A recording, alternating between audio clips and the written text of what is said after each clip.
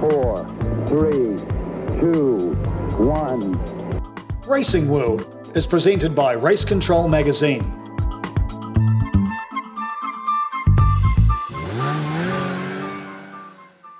Welcome into the Racing World podcast. I'm Darcy Waldegrave along with David Turner and Bob McMurray. We'll look back and we'll look forward at all the events globally in motorsport as slowly but surely the monster that is the internal combustion engine jumps back into life again. Even though coronavirus, COVID is still rabid around the planet, we are still getting in our cars, we are still driving, and we're still enjoying every second of it.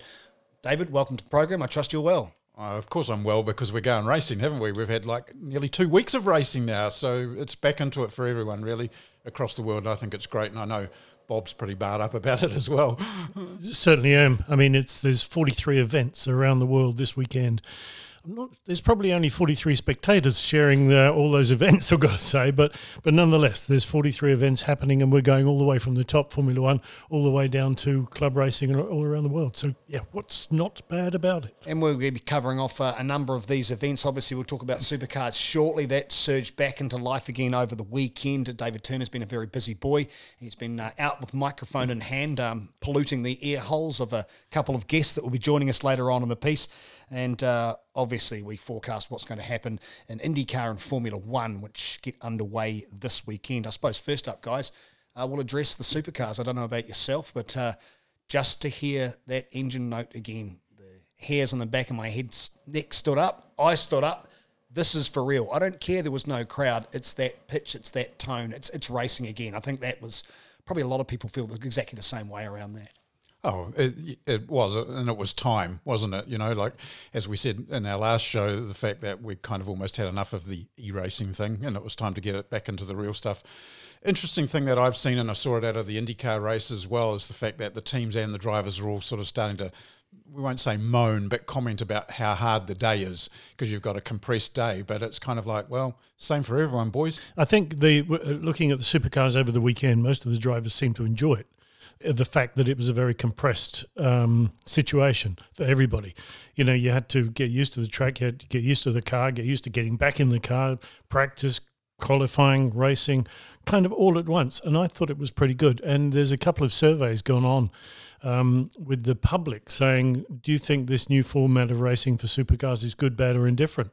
78% said it was much better than the standard format. And I can see that. Suddenly we've gone to almost from a 5-day test, if you like, in cricket terms, down to a 2020.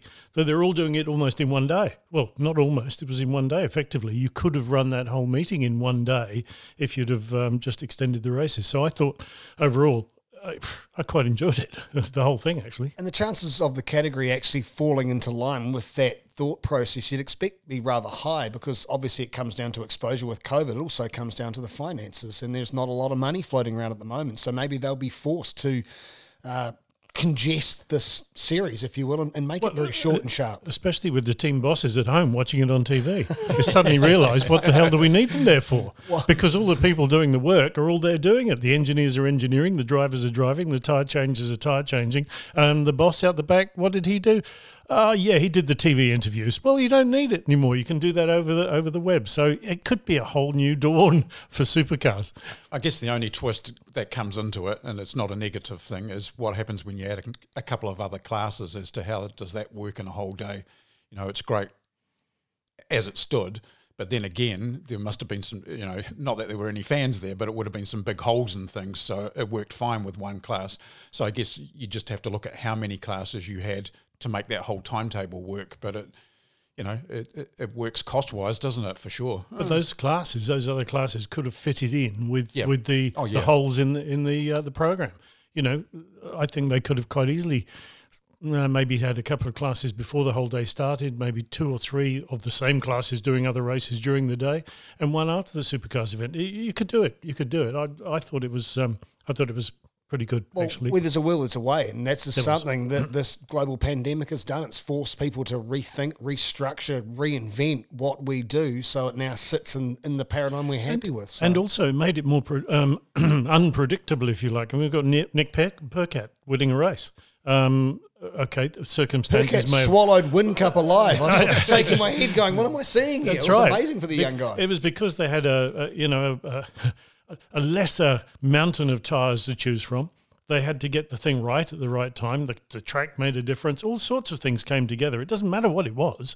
It was more unpredictable, which is good racing, whichever way. Doesn't that bring the word racing back into racing? Well, I thought so. Darcy's not too sure about this. I can tell from the look on his face. He's got a bit of a lemon going on here. Well, no, we have this on a lot of motorsport, and I understand why, but I use the term artificial racing, and it still annoys me that they are forced to, what did we run, 5 sets of 4 tyres over the weekend? So it did make things interesting, but when you looked at the order of racing, what was going on, you knew it wasn't real in front of you, because I'm running on a couple of lefts that have been reversed and turned around. I'm really struggling to get grip with the car, and I know that when I go in and come out with 4 fresh boots, it's going to change it all. Now, that's all well and good. It makes for exciting racing, but I wonder if that even assists the lesser teams with the lesser money when they really want to have the best tyres and the best situation for their car so they can be at an optimum, where the best teams are going to be able to survive, I think, in that space a lot better than the lower teams. And so I'm thinking that in the end, Scott McLaughlin still ended up creaming everybody, was probably going to happen then.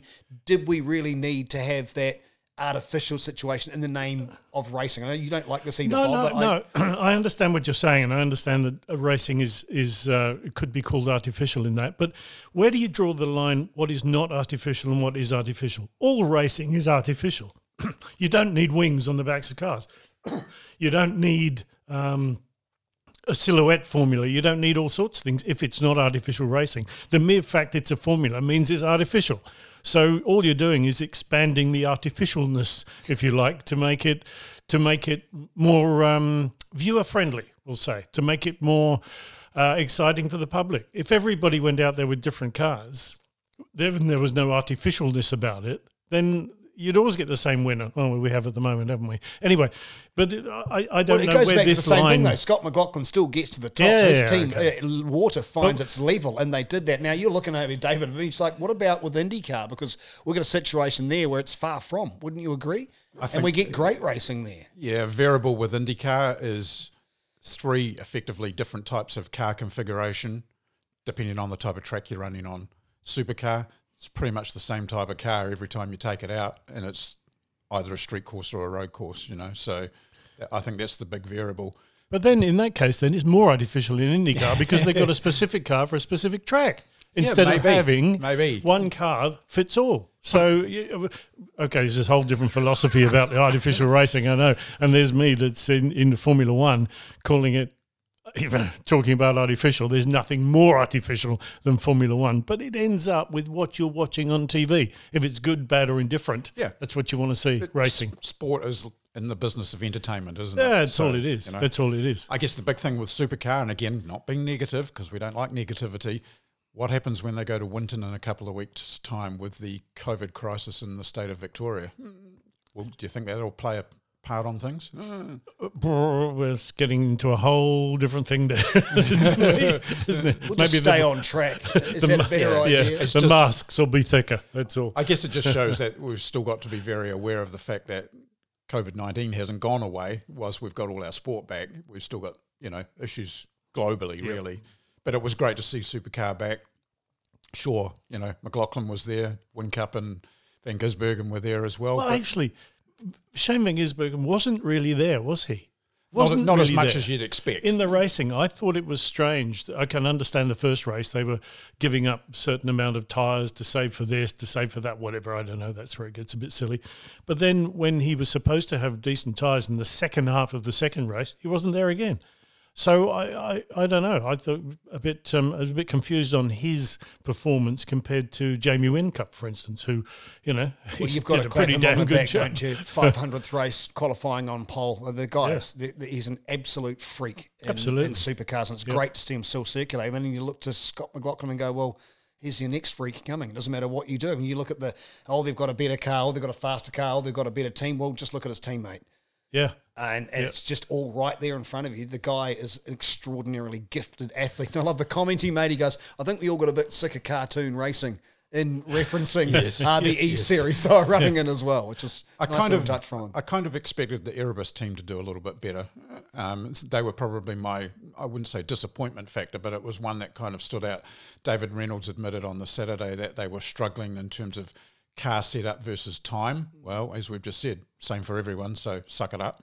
Di Pasquale's under a contract renewal thing now. That always plays a part, but they just kind of, they didn't have their act together, I guess you'd say, by comparison to, maybe Nick Pearcat and Brad Jones Racing.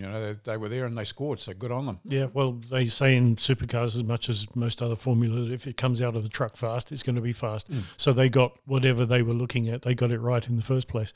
That's all there is to it. So, I mean, there were some surprises all the way up and down the field. I think there were some surprises, people that didn't really perform. You talk about David Reynolds. He was struggling big time the first day, but he climbed up in the end. He came fifth in the first race, and I thought he did really well. In the second race, not so much, but he was still racing much more than he was going to at the weekend. So it comes back to the purity of the racing. It's all down to, there's your car, sort it out between you and the engineer. And those who did succeeded. Those who didn't manage to sort it out did not succeed. That's all there is to it. Simple as that. Well, I complain about it being artificial, but it was exciting with the different tyre stock that all teams are using and when they chose to apply that stock. And we saw a situation, I think it was in race 2, there were 4 guys fighting for the last podium position. It was stunning to watch. It was white knuckle ride. And I thought that the racecraft and the responsibility of a lot of these guys was, considering they've not really raced in anger in the best part of 3 or 4 months, of high quality. I thought they were really responsible racing. It's great to see. It was extremely disappointing to me to not see a car go 86 feet in the air, triple somersault, triple hit the barriers, land on its roof, and then 2 seconds later be in 5th position in the race. That was a bit disappointing. I was kind of looking forward to that. After the driver hits reset. Yeah, exactly. Yeah. This is the Racing World podcast. Darcy Waldegrave, David Turner, and Bob McMurray. This is the supercars. They, of course, are coming back in Winton, as you touched on before, but that's a couple of weeks in the future. We'll go back into the past because, David, you've been catching up with some young peddlers who were involved in Taupo a couple of weeks back. Yeah, well, I guess because of the relationship our country had in terms of its COVID levels, we were able to break out of, back down to level 1 a couple of weeks ago, and the first motorsport event, if you like, that was open to the public kicked off at Taupo, which was the final round of the Pirelli Porsche Championship. So, it was good to see them get back on track, be able to have the public there. And again, just like we've just been talking about supercars, they condensed 3 races in qualifying all down to 1 day. So there was a practice on the Friday, and then, you did everything else on the Saturday, and you were out of there Saturday night. So, commend them for doing that. Taupo, great venue, as we all know. And it was good to see the first real event kick off in New Zealand. And young Connor Adam, who is out of the 86 series, did a damn good job down there and clean sweep the whole weekend. And I had the chance to catch up with him and just talk to him after the race about what the weekend was like. Yeah, I mean, over double the horsepower in a Porsche and probably double the grip as well. It's been a pretty cool weekend learning, and I've really enjoyed it. I was lucky enough to have Will Bamber driver coach me over the weekend, which was really valuable, and having someone there to know how to drive those cars in the first place and give tips and teach us was probably the most valuable part. Well, you recently actually teamed up with Will and Reed Harker in a 12-hour sim race, but 3 races around Taupo is a hell of a lot different to being in a sim, isn't it? Yeah. So it was probably good to keep a bit of race mileage, I suppose you'd say, in a way, on the simulator, but nothing can beat real track. So just to people that are listening to the podcast, the difference obviously between the 86 and then the Cup car is obviously horsepower for a start, and then the engine's in the back rather than the front. What was the big takeaway factor for you from the weekend? Probably just mainly how the car generally reacts to corner speed and what you do with the throttle, because obviously the weight transfer is so much different in a Cup car compared to 86 because of where the engine's placed. So just getting my head around that and the braking power, because all the braking zones were the same as the 86 in a Cup car, but we're going, way faster. So it was a really cool learning curve, and I enjoyed it. Bit of a challenge. And I guess the big thing now is we count down to what will be ultimately the final round of the Toyota 86 Championship at Hampton Downs, which we believe will be in August. And you got to swap back to that car again. But that, again, is, you're running fourth in that championship, and that's all about a consistency season as well. Yeah, exactly. So we've probably had a slow start of the season to what I'd like, but we had a couple of engineering changes in the team, and we really came on song, I think, the last 2 rounds, and I've really been enjoying it. So we're a bit far off first, but, I mean, consistency is key, I think, and, yeah, we'll probably end up fourth, I think. Are we going to see you in any of the New Zealand endurance events this season? I'd like to, but we'll see. We have to see if we can work out a deal. Hopefully in a Porsche, it would be quite cool. But I'll drive anything with wheels on it. So really great talking to Connor, because one of the big aspects that he wanted to achieve there was the step up in horsepower from the 86, to the Porsche, and he just did it. He owned the weekend. It was just a fantastic performance. But Bob, it says a lot too about what comes out of a class like 86, doesn't it? Yeah, it does. The 86 class it was slow to get going, but once it's got going now, there's some amazing New Zealand talent in there. And we've had Australians and all sorts of people in there as well. The last round of the the current championship, I suppose we should call it, happens on the first weekend of September. I think it's the first weekend, but 4th and 5th or whatever it is. I guess that's the first weekend. So it will be interesting to see if young Rowbotham can come across back from Australia to spend his 2 weeks in repose in a hotel somewhere in Auckland before he goes out racing, because he and Peter Vodanovic are really tight on the championship. It'll be very exciting to see how they do. But it is simply exciting to see so many young Kiwis come through, and Connor's an example of all sorts. I wouldn't even mention many of them, because there's so many young, exciting drivers coming through 86s, and then hopefully the Toyota Racing Series or whatever they want to go on to. So, yeah, I'm looking forward to seeing this getting back to a racetrack, to be honest. So Connor Adam, he dominates, but what was the quality of the field like, David, as far as who was he racing against? It was good. There was 3 what I would call full-time Porsche people in there with McGovern, Robert Dong, and Kilpatrick there. They're regular Porsche front runners, so there was definitely a benchmark for them.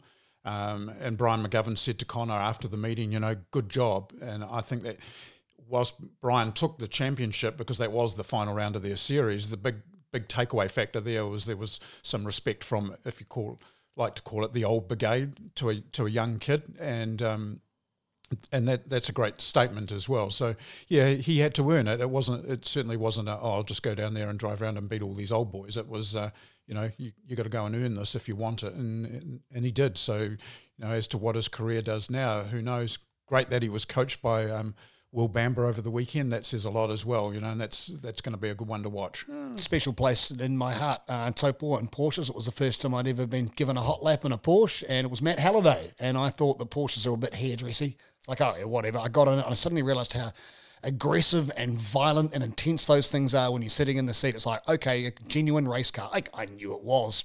But once you actually experience it around Taupo, strapped into the seat, brutes, those things. Perhaps Absolute something brutes. to do with being with a real race driver as well. Possibly. I wasn't driving it. I wasn't driving it. No, it was a real race car, and I just sat in the passenger seat and I just smiled. That's all I did.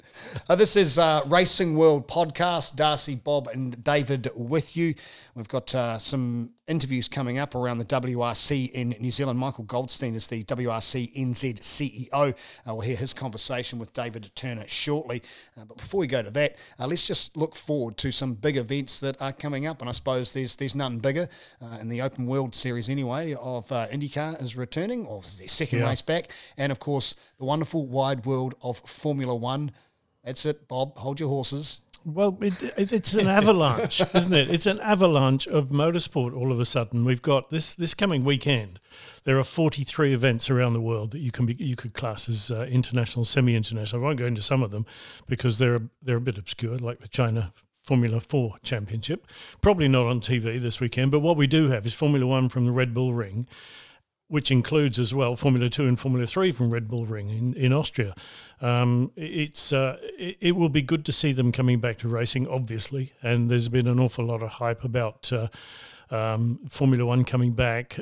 the teams in trouble, Formula One in trouble. Yeah, it just goes on and on and on, because a lot of it has to be generated to make the something like 160 websites get news about Formula One. So a lot of the news is invented, but nonetheless, they're going to be going this weekend, which is fantastic. Also, they'll be doing the same thing the weekend after, because they're staying in Hungary, Austria, before they go to Hungary the next weekend. So we've got 3 weekends of Formula One and 2 and 3, and it'll be interesting to see how Liam Lawson and Marcus Armstrong go in their respective formulas, and I hope they do well. Obviously, we got IndyCar coming from the Indianapolis Motor Speedway on the road course.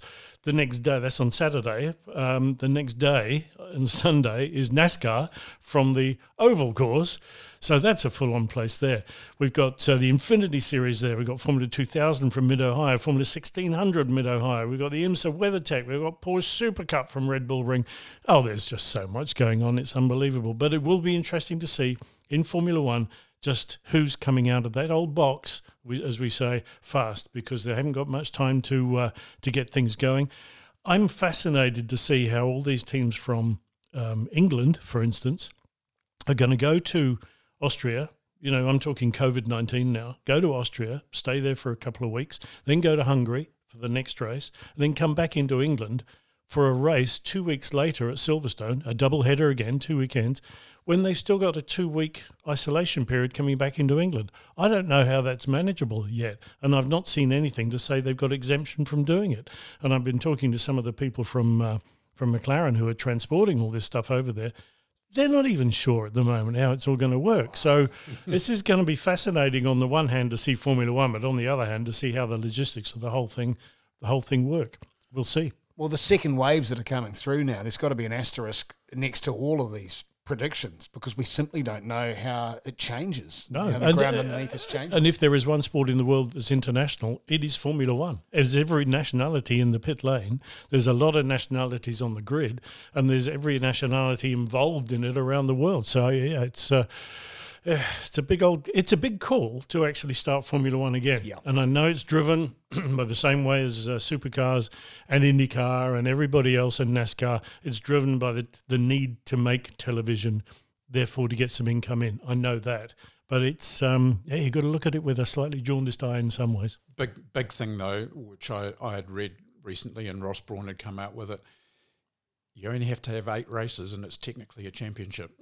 Which is also technically a television contract. Yes. I think maybe 10 actually for television, but nonetheless, they'll manage 8 races. So but Zach Brown is talking about 16 races. Well, big thing is you got to score points straight away, don't you? You can't fall off the cliff, because if you do, you might not get back. No. And they haven't got too many points on the board yet, have they? No. Where does favouritism lie then? What are your expectations around this first start around the Red Bull Ring? I expect the usual suspects should pop out of the box with reasonable pace, reasonable speed. Is there going to be anything else there untoward over the weeks? Well, it's going to be fascinating to see the lower formula. I don't think you've got to worry too much about the top. There is going to be a Mercedes up there. There is going to be Red Bull up there. It's the Red Bull Ring, for goodness sakes.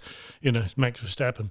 And there is going to be Ferrari there. Now, it's interesting. There's all sorts of talk about Ferrari coming back with an extra 30 horsepower.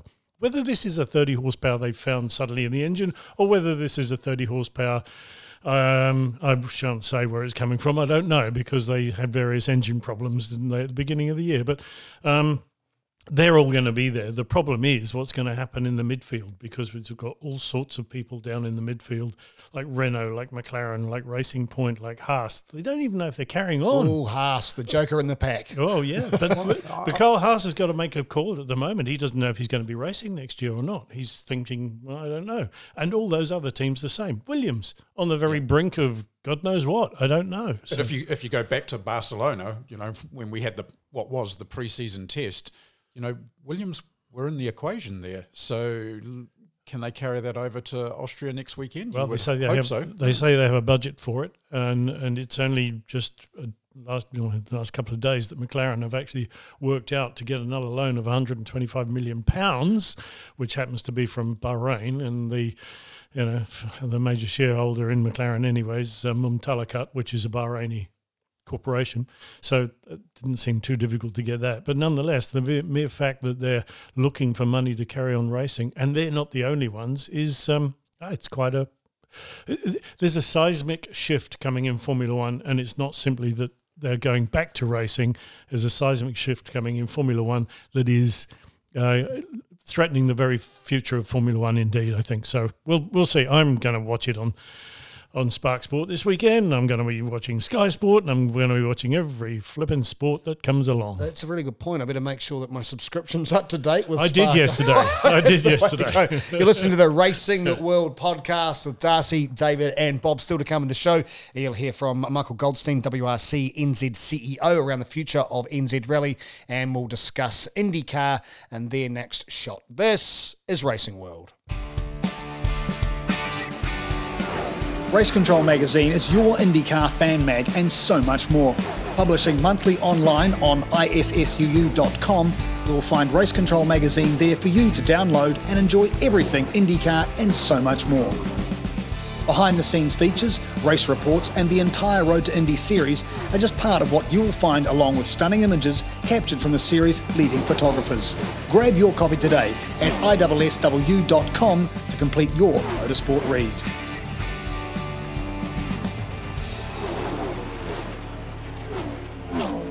Is the Racing World podcast with Darcy, David, and Bob. And David, has been said, a very busy boy. He's been out there with his recording device, his tin can and a string. He caught up with Michael Goldstein. He's the WRC NZ CEO. They're in it up to their neck after what happened.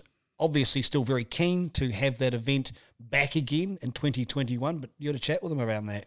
Yeah, I did. I'd been doing some work with them, for their promotion for the WRC 2020, and then obviously, with COVID and everything, 2020 is certainly not going to happen. And then the announcement of the draft calendar, and I emphasise the word draft for 2021. And so I had the chance to catch up with Michael during the week and just talk about all of those events.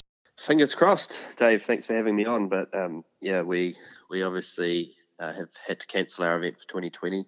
And now we're going to be in limbo for another few weeks waiting on the final calendar for 2021. There's been an enormous amount of effort going, not only by yourself, but PJ and the whole organising team, to construct what was going to be Rally 2020. And obviously the effects of COVID played a big hand in that not happening. But just give people an idea of how much effort goes into putting together a WRC bid. Yeah, I guess to put your hand up to run an event, a global event as part of the World Championship, you've got to have the support to do that. And we had the support from ATEED for 2020, which, to get public money requires a sound business case. And, we worked on that with ATEED for many months before we were in a position to be able to bid.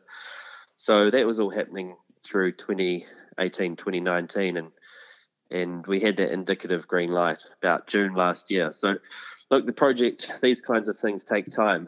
And I guess that's the challenge for all of us as we look to the future, because in my experience, you can't really get governments and sponsors to click your fingers and make quick decisions. So, having the uncertainty around 21, 22 and beyond doesn't help the WRC if they want to have some solid event organisers around the world. I guess too, for rally fans, we're obviously biased because it's New Zealand, but we do have some of the best rally roads in the world, really, don't we? Yeah, and fortunately, our partners here understand that. That's one of the assets that we're blessed with. And I guess you asked about the work to be done, but when we confirmed that we were going to have the event in Auckland, one of the parameters was that we needed to have 2 days within the Auckland region, and the sporting team here thought that was going to be a real challenge, because obviously Auckland's quite a resident, it's got quite dense housing through the city and even into the regional parts of Auckland. So it took quite a bit of work to just look at some of the stages that we might be able to use, and we needed to go quite a long way back in history to look at what had been used in the past and look at some private landowners, and we got there. We'd built a fantastic route, which included 2 days of rallying very close to Auckland, the CBD of Auckland, which it's exactly what the WRC promoter asked from us, which was to make rallying accessible to the people. And we'd done that with 2 of the days of what was going to be Rally New Zealand 2020. I think, from what I know from working with you early on, we had the idea of, super stage at Mount Smart, and then obviously the the now mentioned Jack's Ridge Power Stage, if you like, and just phenomenal projects, both of those. And certainly it was about bringing rallying to the people rather than the people having to go for miles and miles and miles into maybe a paddock that they'd never been to before. This was a way of involving corporates as well and sponsors to bring rallying much closer to them as well and give them an understanding of the sport. Yeah, and my background's not in motorsport. It's in just major events more broadly, and having a venue like Jack's Ridge or Mount Smart opens rallying up to a different audience where people can be more introductory fans of rally and be able to go to one venue, see multiple cars, have a great experience, have food and beverage. The sponsors can go there, and you can be confident that there's going to be 10,000 plus people there. And all of a sudden it becomes a major event. And so what we had developed was really a series of major events, from corporate events through to mass public events that would run from Wednesday to Sunday of our rally. And when you add those days up, it becomes a really big audience, which, there's no doubt it would have been one of the biggest 2 or 3 sporting events in New Zealand this year. So that's what we'd spent a lot of time bringing together. And obviously Jack's Ridge was, the jewel in the crown for us because it's a genuine rallying stage.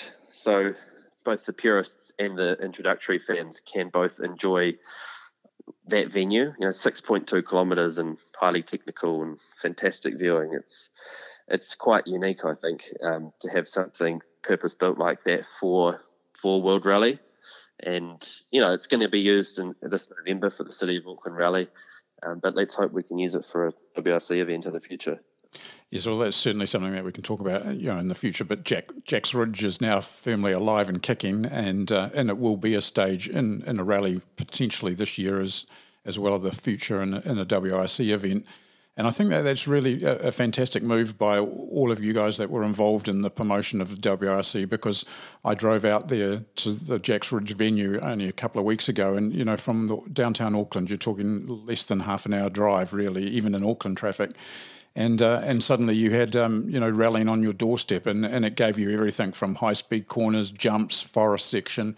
It's an amazing way of educating the public around rally, and I think that WRC New Zealand needs to be extremely proud of exploiting those opportunities to the greater masses, if you like, of rally, and highlighting perhaps the skills that not only the likes of a Hayden Paddon have, but even some of our developing drivers still, that one day maybe they'll be in WRC. Yeah, absolutely. The venue's very unique and accessible not only for competitors but also for fans. I think Andrew Hawkswood, whose property it's on, has been phenomenal to deal with. Andrew's a unique guy, and you need people like that in society just to say, bugger it, let's get this done. And that's what he's done, and it's now going to be a fantastic legacy for rallying and for events in Auckland. So, yeah, let's hope we can show it off to the world. Oh, fingers crossed, Michael. And I think that, lessons I've learned across the sport, if you like, over multiple years, is the fact that you never say no, and you guys have certainly never said no. And PJ is a great motivator of everybody when it comes to that, and his just amazing passion for bringing WRC back to New Zealand. And I'm sure that 2021 the FIA and the World Rally Promoter would be very silly to potentially ignore New Zealand, even though the calendar's semi-set. We also know that calendars are never formalised until much closer towards the end of the year, and fingers are very crossed for you and the rest of the team that WRC returns to New Zealand in 2021. Yeah, thanks, David. We'll keep pushing. That's the only thing that can be done at the moment is keep putting our best foot forward. So we'll see what happens. Or putting your best foot flat to the ground and going as hard as you can. Racing World Podcast with Darcy, David and Bob. You're just listening to Michael Goldstein, WRC NZ CEO, speaking with Mr. Turner. What's your gut feeling around what's going to happen? They've got to get back on that calendar in 2021. I really praise those guys so much when I started to work with them and get behind the scenes of what they've been doing, and people like Willard Martin, PJ obviously because he's a face of the whole campaign. It's years and years and years of work, and I'm going to be biased here, sorry, Australia, but we deserve it. You mucked it up. You were going to let us have your event. Then you decided you didn't want it. Now you've got it back again. Come on, FIA. We've got the best rally roads in the world. Let's get on with it. They also had one of the best organisational boards in the world as well, the Passion of PJ, Peter Johnson, for rallying generally, but the New Zealand Rally, WRC New Zealand Rally, just absolutely staggering. I understand that Michael Goldstein has stepped back from the CEO position now, but I think he's still there in the background if anything comes up again. And gosh, you just so wanted to be here, and I've got so many issues which will take another hour and a half about WRC not coming to New Zealand and going to other places. It's just ludicrous, in my opinion. I think the great thing is they did everything that was asked of them from the rally promoter, to the extent that they built an entire stage. It's 6.2 kilometres long, Jack's Ridge. I've been there, I've seen it. It's phenomenal. It's got jumps, it's got twisty bits, it's got a forest. It's you name it. But it's all they did it. You know the power of television. You've worked in it all your life. Television is what rallying is. It's not spectators at the track. We get a lot of spectators, obviously. It's television. So why the hell all these companies think that they can't come to New Zealand because they don't sell enough cars in New Zealand? It's absolute rubbish. But when they see it on TV all the time, it's TV sells it, and there's no better TV in rallying than watching rallying on roads in New Zealand. It's a simple fact. Ask the drivers, ask anybody involved in rallying. So how the WRC feels about it, I don't know, but go on, Maury Chandler, come on, mate, get in there, get going, Maury. The cool thing about it is, yes, it is for television, but as Michael said in that interview when I talked to him, and we talked about it many times, the concept of Jack's Ridge and what they were going to do at Mount Smart was about bringing rallying to the people rather than the people having to go and find rallying. It wasn't about going to Cowcop and standing in a paddock or somewhere. This was within a 30-minute drive of downtown Auckland, and that gave it a corporate and promotional level that we hadn't seen with WRC in this country before. So they deserve to be there in 2021, and let's hope they get there. Well, Andrew Hawkswood has promised me a skid up the ridge. I think he's going to let his son do the driving while I sit in the idiot seat, and I'll be taking a recording advice so you can hear me squeal right the way along. I want to hear you actually talk. Like one of those rally guys, sitting in the passenger seat, the navigator saying left, right.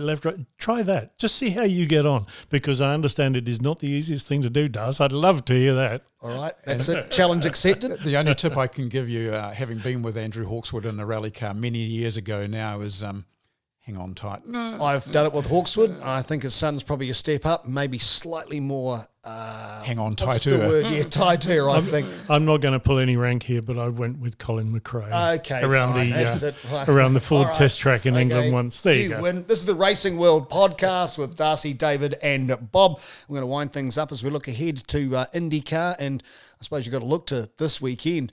Can Scott Dixon, the Chip Ganassi race team, can they carry on the momentum that they achieved a couple of weeks back, because he was in imperious form, him and his team.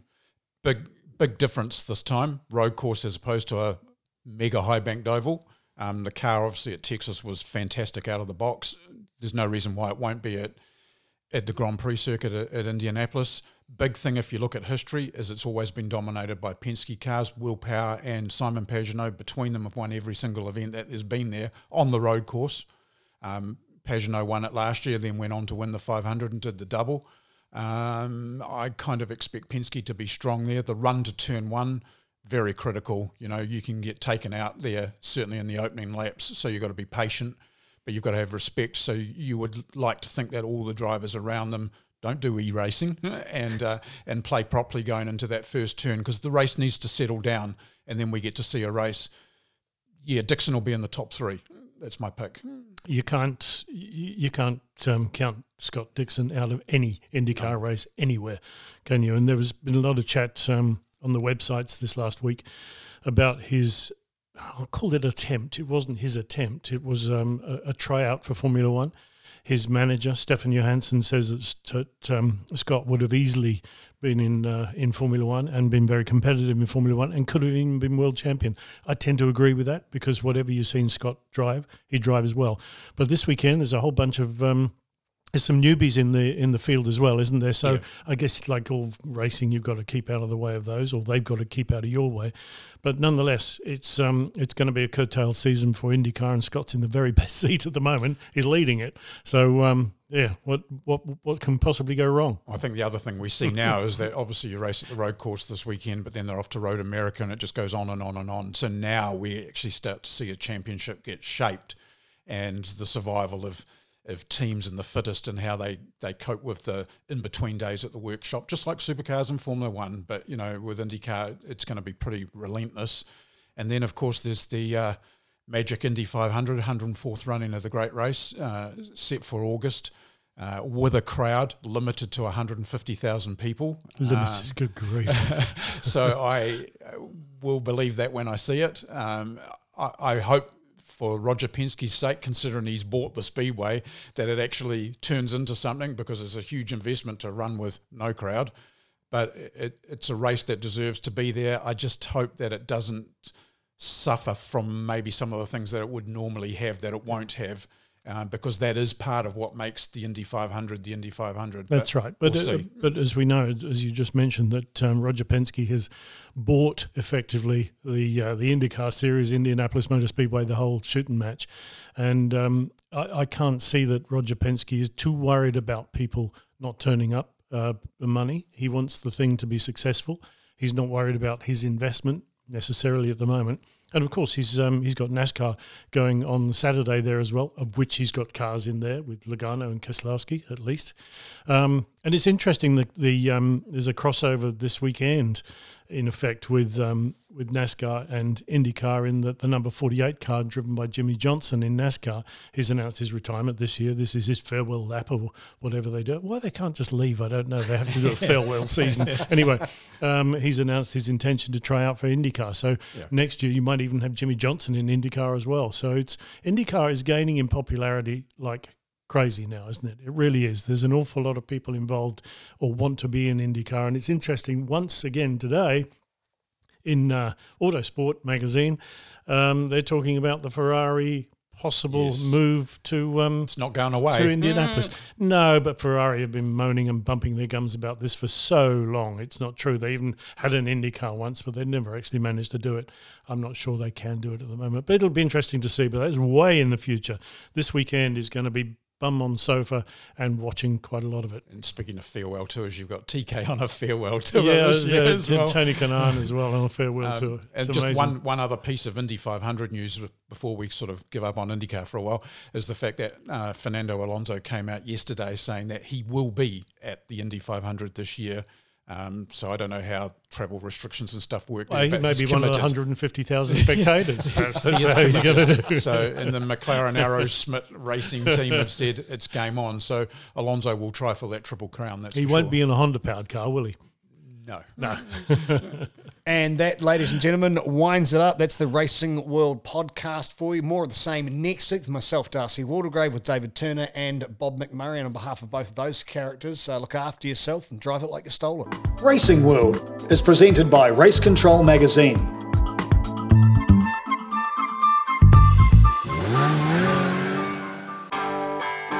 Perspective Group is a leading media production company based in Auckland, New Zealand. Established in 2009 by former TVNZ producer David Turner, Perspective Group offers you a vast arrangement of media options to fit any size or budget. It covers truly global services supported by some of New Zealand's leading media talents. For more information, contact Perspective Group Limited at perspectivegroupltd@gmail.com and check out the website perspectivegroupltd.com, where you'll find even more information on creating your media solutions.